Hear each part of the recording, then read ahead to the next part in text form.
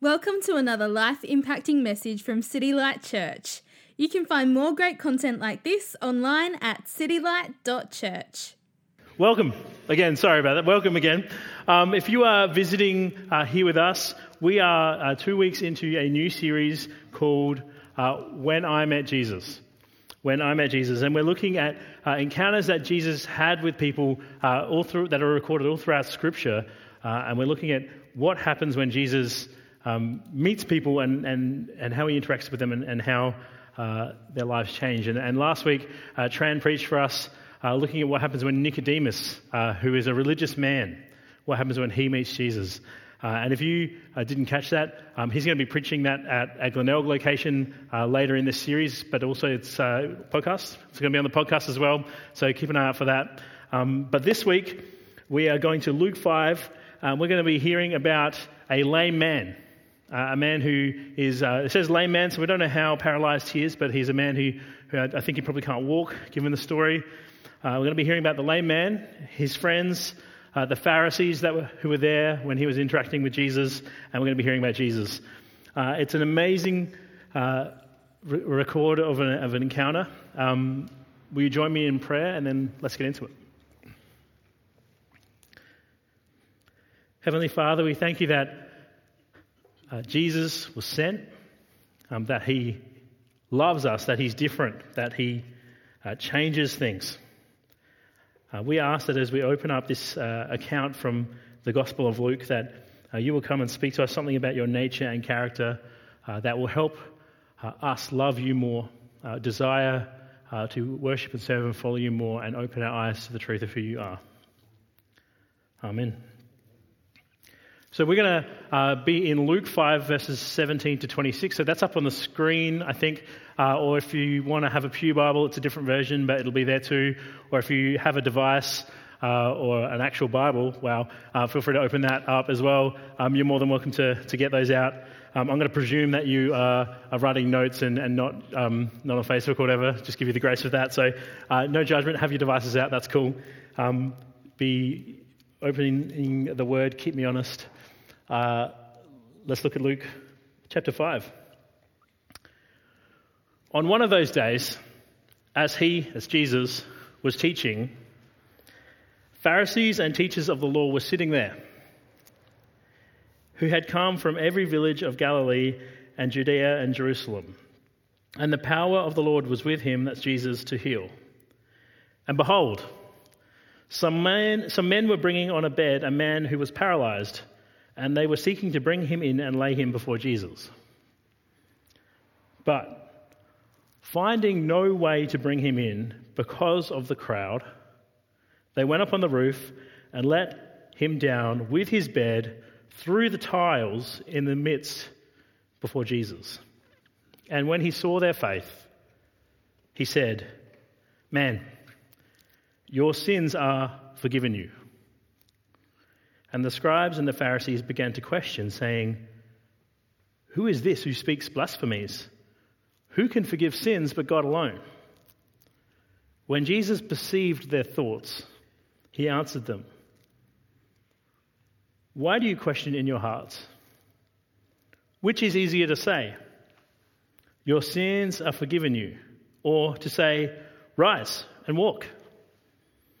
But that you may know that the Son of Man has authority on earth to forgive sins," he said to the man who was paralyzed, "I say to you, rise, pick up your bed, and go home." And immediately he rose up before them, picked up what he had been lying on, and went home, glorifying God. And amazement seized them all. And they glorified God and were filled with awe, saying, "We have seen extraordinary things today." So I know it's like Sunday afternoon, it's been a little bit warmer, so if you're the kind of person who's probably likely to go asleep, you're just here for the rolls. This is the point. Salvation is by God's grace alone. Forgiveness of sins is the main need of every person. Salvation is so important that we should do all we can to help bring people to Jesus. and only Jesus has the authority to forgive sins. So in brief, that's where we're going. So the three groups of people, the folks we want to look at in this story, are the Pharisees, the man's friends, and the lame man himself. And so we get this scene.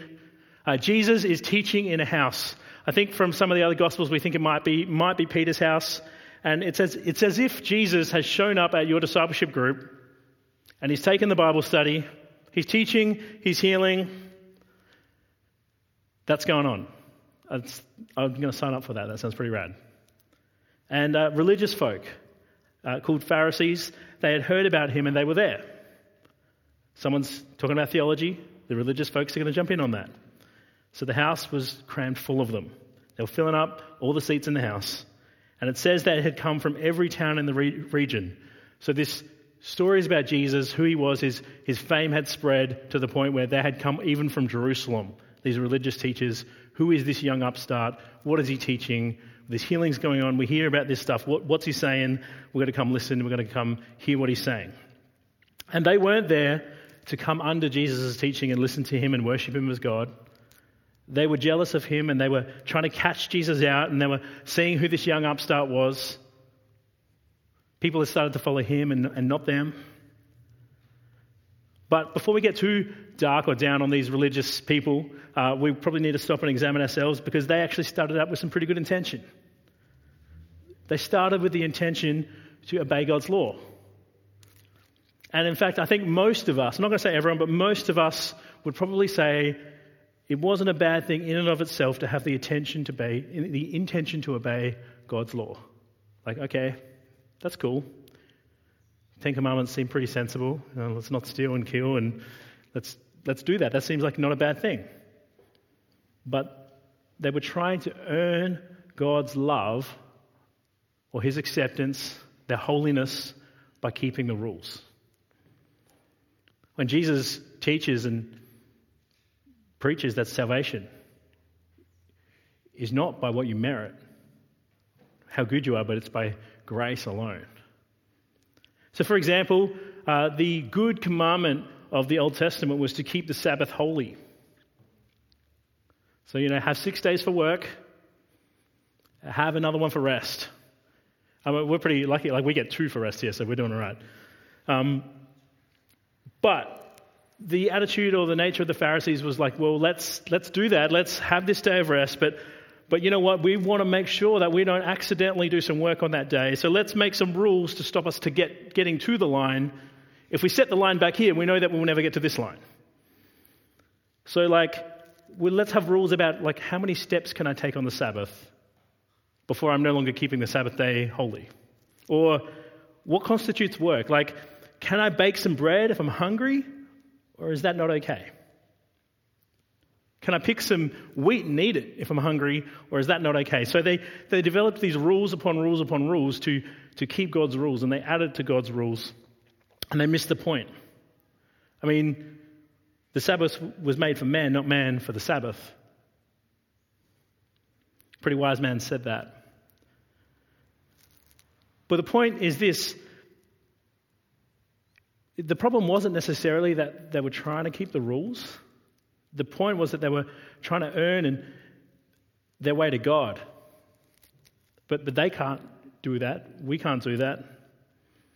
Ephesians 2 verses 8 to 9 says, "For by grace you have been saved through faith.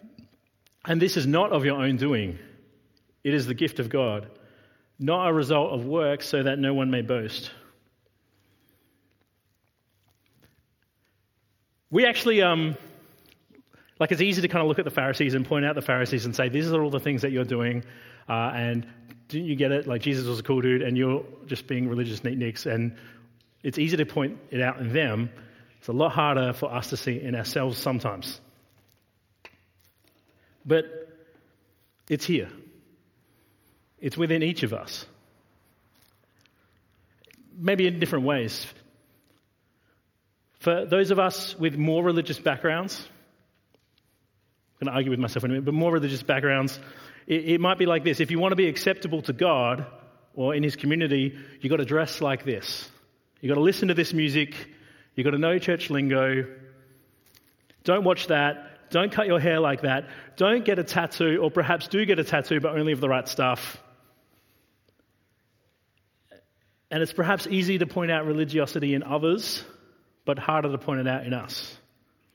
So perhaps even in this church, it might be like, oh no, in this church we don't sing those wussy Chris Tomlin songs or that Naff Hillsong stuff. Or perhaps some of us have a secular religiosity, because all of us have religion in our hearts, I believe. Perhaps it's this: shop at this organic place and use this bag for your shopping, drive this particular car, watch this TV show, and you will be accepted in society and you'll be able to keep up with the conversation and talk, and you'll be considered like normal. And you keep the religious rules of the society.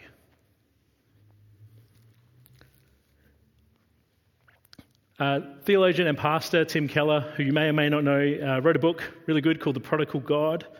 And he writes this in that book. He says, religion operates on the principle of I obey, therefore I am accepted by God. But the basic operating principle of the gospel, still quote, is I'm accepted by God through the work of Jesus Christ, therefore I obey. As we have seen, believing the gospel is how a person first makes a connection to God. It gives us a new relationship with God and a new identity. We must not think, however, that once believing it, the Christian is now finished with the gospel message. He writes, a fundamental insight of Martin Luther's was that religion is the default mode of the human heart. Your computer operates automatically in a default mode unless you deliberately tell it to do something else. So Luther says that even after you are converted by the gospel, your heart will go back to operating on the principles of religion unless you deliberately, repeatedly set it to gospel mode. It's a little bit like, I think in Word, how it always turns to US English. You've got to keep setting it back to Australian English, or you get these weird spellings. It's the same thing. You've got to deliberately set it to gospel mode, because naturally we fall back to religion mode. So Jesus is teaching, and the reason people were attracted to him was the miracles, but also his teaching was different to that of the religious people, the Pharisees, because he's not merely telling people how to behave, he's telling them how to be saved through grace, not works. It's by grace through faith, not by works.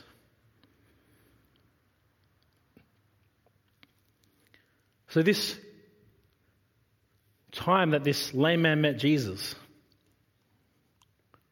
if we look at the Pharisees, it's teaching us that true salvation isn't from what we do. It's found in Christ. And this story also teaches us, as we look at the example of the lame man's friends, that salvation is so important that we should do all we can to help bring people to Jesus.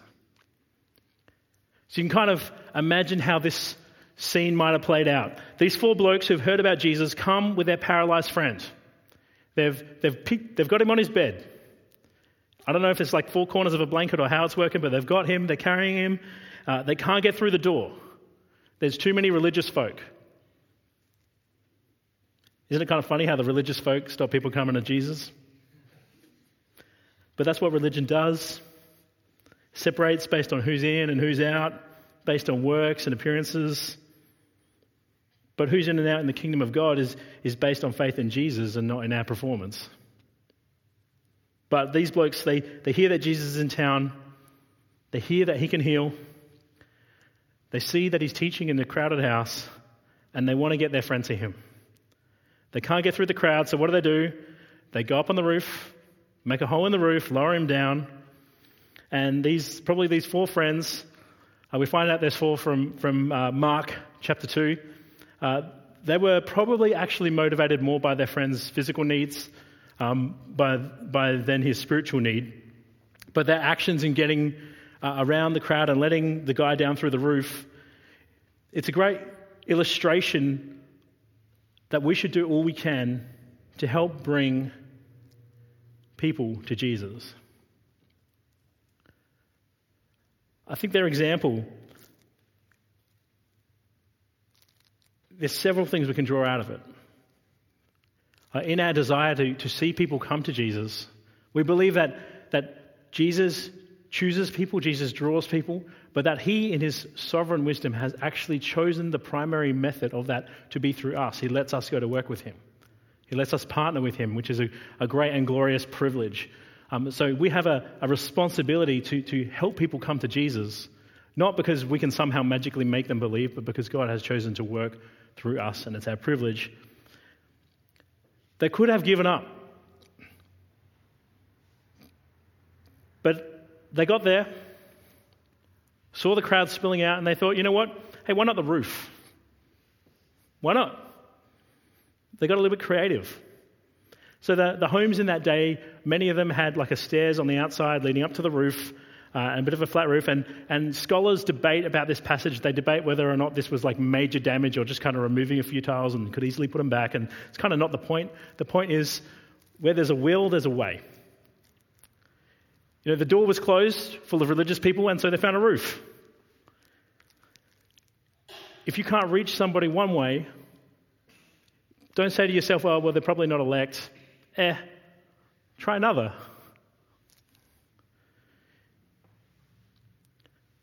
They had a sense of urgency about bringing their friend to Jesus. I mean, they could have waited until the crowds had dispersed, until everyone had gone away. There's always tomorrow, they could have told their friend. It's not the Lord's timing. But these blokes, they knew their friend needed help, and so they didn't let their obstacles stop them. If we want to help people meet Jesus, there will be sacrifice. It will cost you something. You may have to sacrifice your perfect house and its roof. Your kids' toys, if you have them, may get broken by other kids. And you may have to teach your kids about the grace of the gospel in that. Your coffee may get drunk. Your cake eaten. Your cereal shared. Your sleep disturbed at 3 a.m. With a phone call of a broken life. Bringing people to Jesus, working with God, is costly, sacrificial. They had persistence. They brought their friend persistently. They didn't give up. And also, importantly, for us who don't want to be islands, who want to do life and discipleship in community, they didn't do it alone. They worked as a team. It took 4 men to carry this other bloke and get him to Jesus and lower him down. And that's kind of often the case when we are trying to bring people to Jesus. God works supernaturally, and he can do whatever he wants, and he can speak by the Holy Spirit whenever he wants. But often it's a team game. Sometimes there's those amazing road to Damascus stories where God comes and kicks us off our horse like he did to Paul, and like all of a sudden you're a Christian. But I think most of the time it's people coming into community and learning the gospel the slow, hard way. It's a team effort. It doesn't matter who gets the credit. You're like, oh man, I really want to have my other discipleship group people help me talk to this person about the gospel, but what if they get saved and that other dude gets the credit? Like, what? It's a team game. And I just want to ask ourselves, and it's not even really the main point of the text, but I just want to use this as an opportunity to ask ourselves at the start of this When I Met Jesus series, do we have this kind of desperation and commitment and desire to see people meet Jesus that these 4 friends had? Like to your neighbors or your friends or the person who works in the next cubicle as you, is it like, here's a Bible. I bought it for you, and you know, it's a nice one. It's not one I just stole out of the pew here. Let me read it with you. And you know what? Come round to your house. Come round to my house. Bring your boyfriend. Bring your whole family. Eat my food. Eat off my barbecue. Drink my beer. Want to come to church on Sunday? I'll pick you up. And I'll bring coffee, and I'll drive you, and come to my DG and be in my community. Share my friends. Meet Jesus through my community. I mean, we know it's that God who saves, but he has chosen and given us the privilege to be a part of that.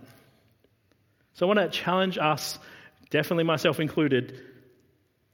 Who are you praying for? Who is your discipleship group praying for? And please, without being creepy, who can you invite into your life? Like, please don't hand out life invitation cards. But who can you invite into your life, into your community? Do you know any non-Christian people whom you would call a friend?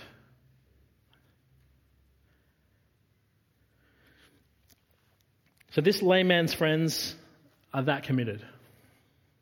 They just have to get their friend to Jesus. Through the roof, can't do the door. He's heavy. This lame man, he's probably been sitting there eating whatever it is that they eat. I have no idea what they ate.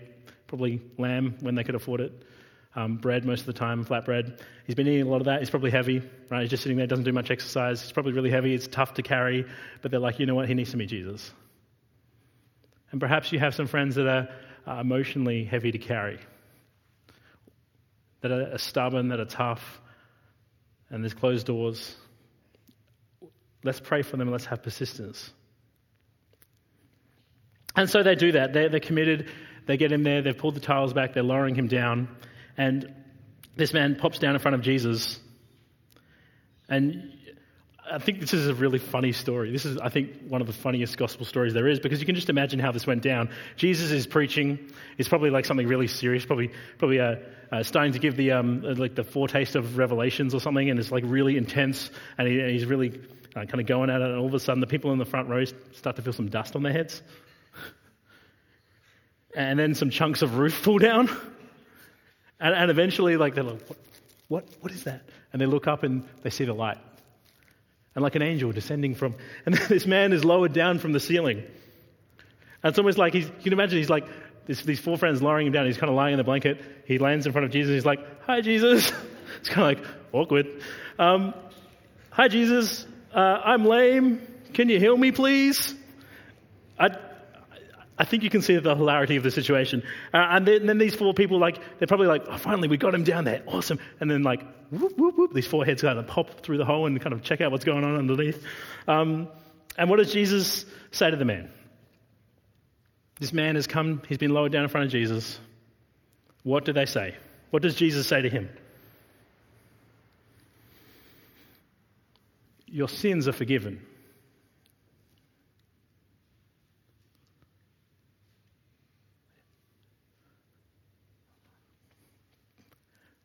But I'm lame.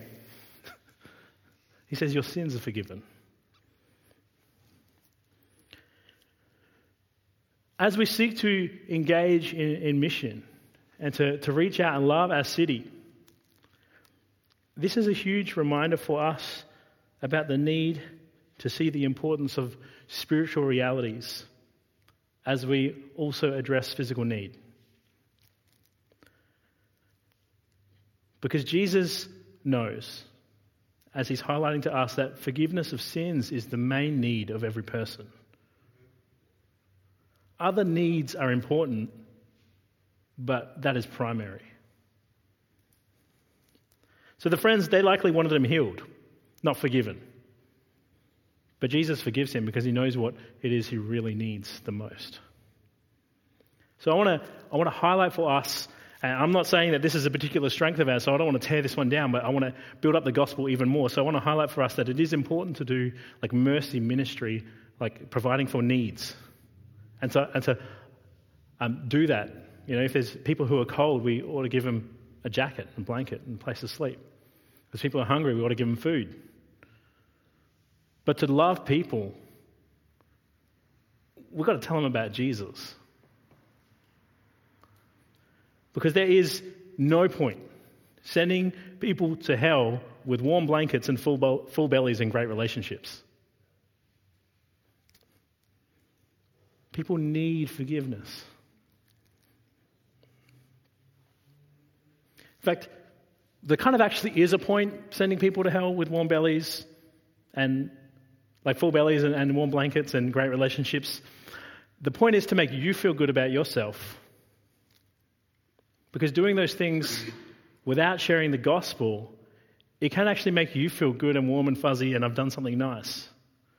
Because you will get a lot of kudos for that.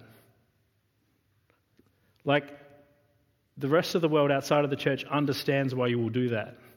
They will applaud that. And you know what? It should be applauded. It's something we should be doing. But what won't be applauded, what you won't get kudos for, is telling people that they need forgiveness and they need Jesus. So in fact, there is nothing wrong with looking after people. We should be looking after people. In fact, in response to the way that God looks after us, we should look after people. James, the book of James 1, verse 27 says that pure and undefiled religion is to look after widows and orphans in their distress. But Jesus knows that this man has a physical need, but his spiritual need is more important. It's not that we don't care about the body, but we know that this life is a blink compared to all eternity.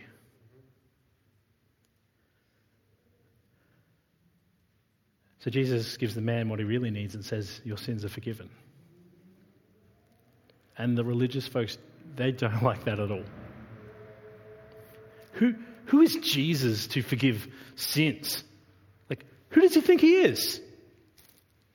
In fact, they know who he thinks he is. They know that he's saying he's God. And, it ticks them off.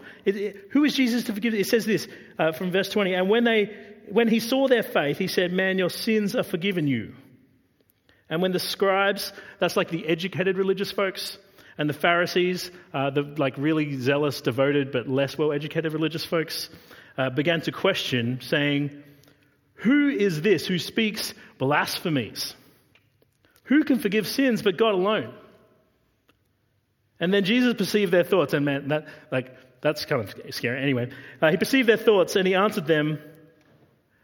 Can you imagine, they are thinking these things, whispering to themselves, not in Jesus' actual hearing, just he knows their hearts, and then he's answering the thoughts of their heart. So imagine if you're just talking with a dude and you're thinking something in your head and then they answer you. It's kind of, anyway. He perceived their thoughts. He answered them. He answers their thoughts. Why do you question in your hearts?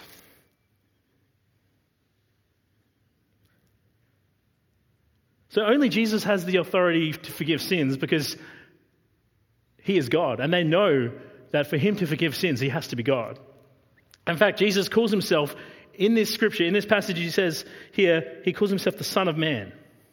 And that's a title taken from Daniel 7 in the Old Testament, and it's one of Jesus' favorite titles for himself. He uses that all the time, the Son of Man, Son of Man, Son of Man, and he's saying he is God. If you look at the context of Daniel 7, what it's talking about, the Son of Man is going to come, he's going to be God, he's going to be man. Jesus is saying, hey, I'm God. And they call him a blasphemer because he is saying he is God, and they know that's what he's saying. And so he responds. He says, why do you question in your hearts? And he goes on to say, which is easier to say, your sins are forgiven you, or to say, rise and walk?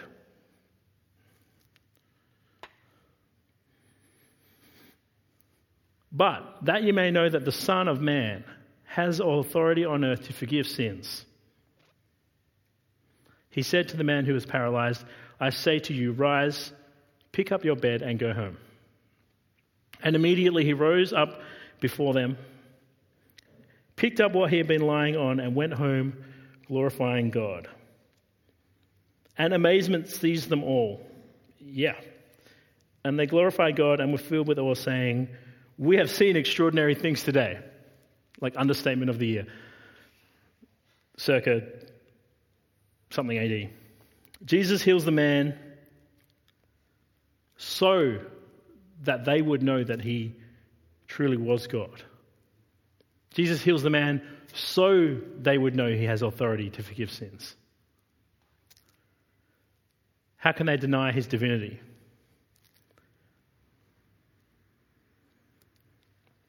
So I want to encourage you that if you've come here today, if you are broken and you're sinful, Jesus says to you as you come before him, your sins are forgiven.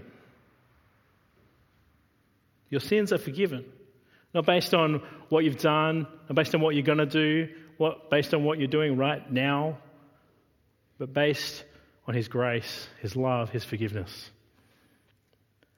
And if you've come here today and you are religious and sinful, Jesus says to you, your sins are forgiven. And your religious efforts won't save you. And if you've met Jesus, I think the challenge for us today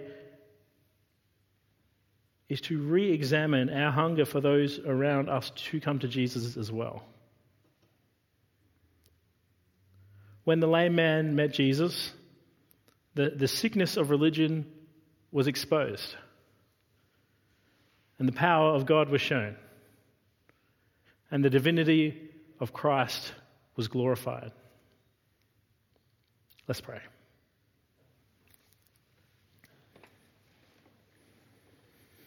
Heavenly Father, we thank you that you are so good and generous to us.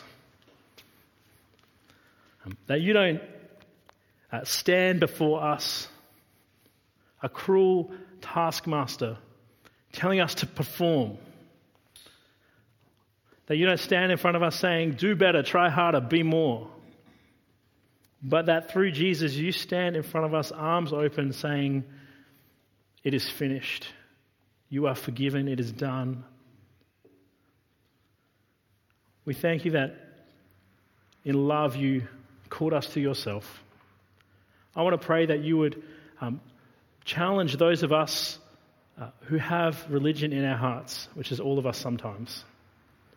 That you would help us not to put barriers in front of people to coming to Jesus. I want to pray for those of us who perhaps don't have a strong desire to see other folks come to you, that you would remind us of our desperate need for your salvation, and that the gratefulness for that salvation you have given would fill us with joy and thankfulness that would overflow to a desperation to see others know the same. And I pray in all things you will be glorified as God. Amen. Thank you for listening to audio from City Light Church. We hope you found it helpful, and we'd love for you to share this message with others. For more great content, more information about City Light Church, or to donate to the work of City Light Church, visit us online at www.citylight.church.